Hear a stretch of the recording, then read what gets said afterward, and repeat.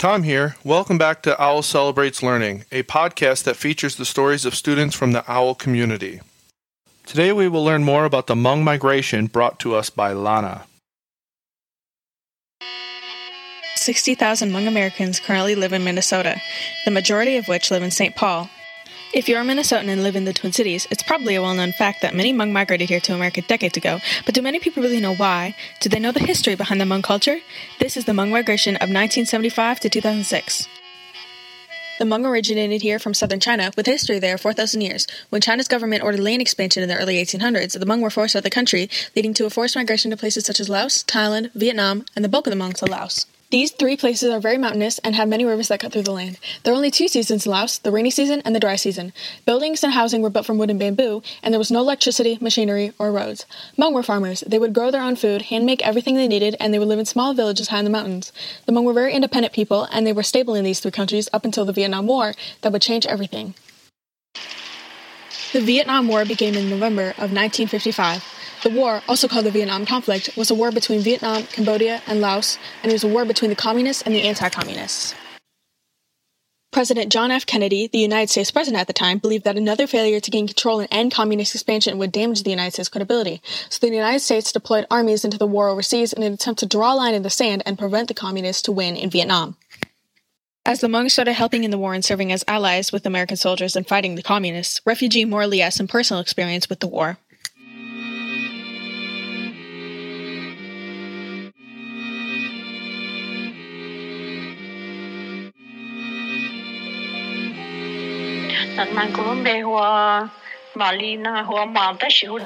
Morley was born in Laos. She came to the States with her family as an asylum seeker in 1978. In Laos, her husband started helping in the war, transferring weapons from their village.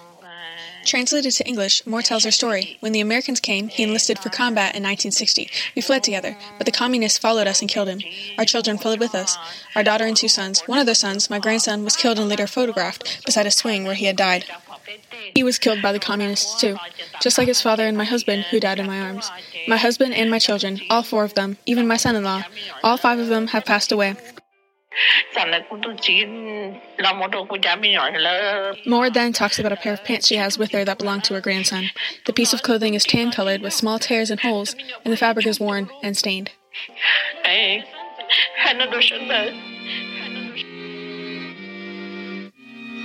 Morley's tragic story shows how bad it was in Laos in the Vietnam War and shows the push factors that pushed people away from their homes and their country, the factors of why the Hmong had to find refuge somewhere else in order to survive.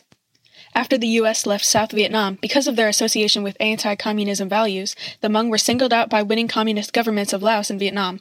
Hmong were persecuted, taken to concentration camps, and put into hard labor. Their villages were sprayed with chemical weapons and bombed with napalm.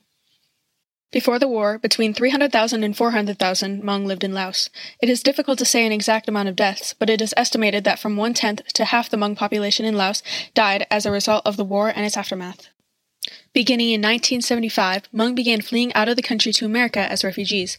The earliest migrations consisted of mostly soldiers that were in the U.S.-led army and their families. Later waves were due to the hardships after the war. Roughly 90% of Hmong refugees have immigrated and resettled in the United States because of their role in the war. The Hmong have also resettled in countries like Canada, Australia, and France. A good amount of Hmong, though, stayed in Thailand, waiting until relatives can join them for settlement or waiting until they can return to Laos without any fear of political reprisal.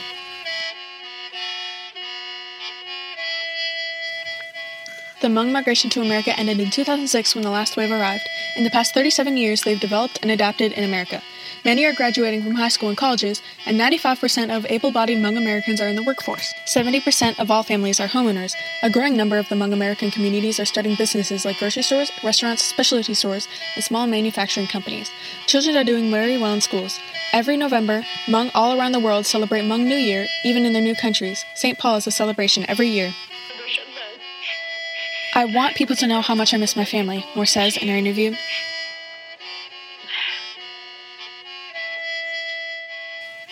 Many Hmong were lost in the Vietnam War, but now, taking refuge in new countries and new lives, through all the hardship they had to endure, Hmong Americans and Hmong adapting in other countries can live in peace. Thank you, Lana, for framing the conversation about migration in such a way that we can see that immigrants can be an asset to the communities they join. If you are interested in hearing more stories like these, please subscribe to the podcast, and if you like what you hear, share it with other podcast lovers you know. Positive reviews are always appreciated as well. If interested, you can find other quality work at owlcelebrateslearning.com, such as publications and documentaries. Reach out to the channel at owlcelebrateslearning@gmail.com. Thanks again to Gabe Z for the intro and outro music we are using this season.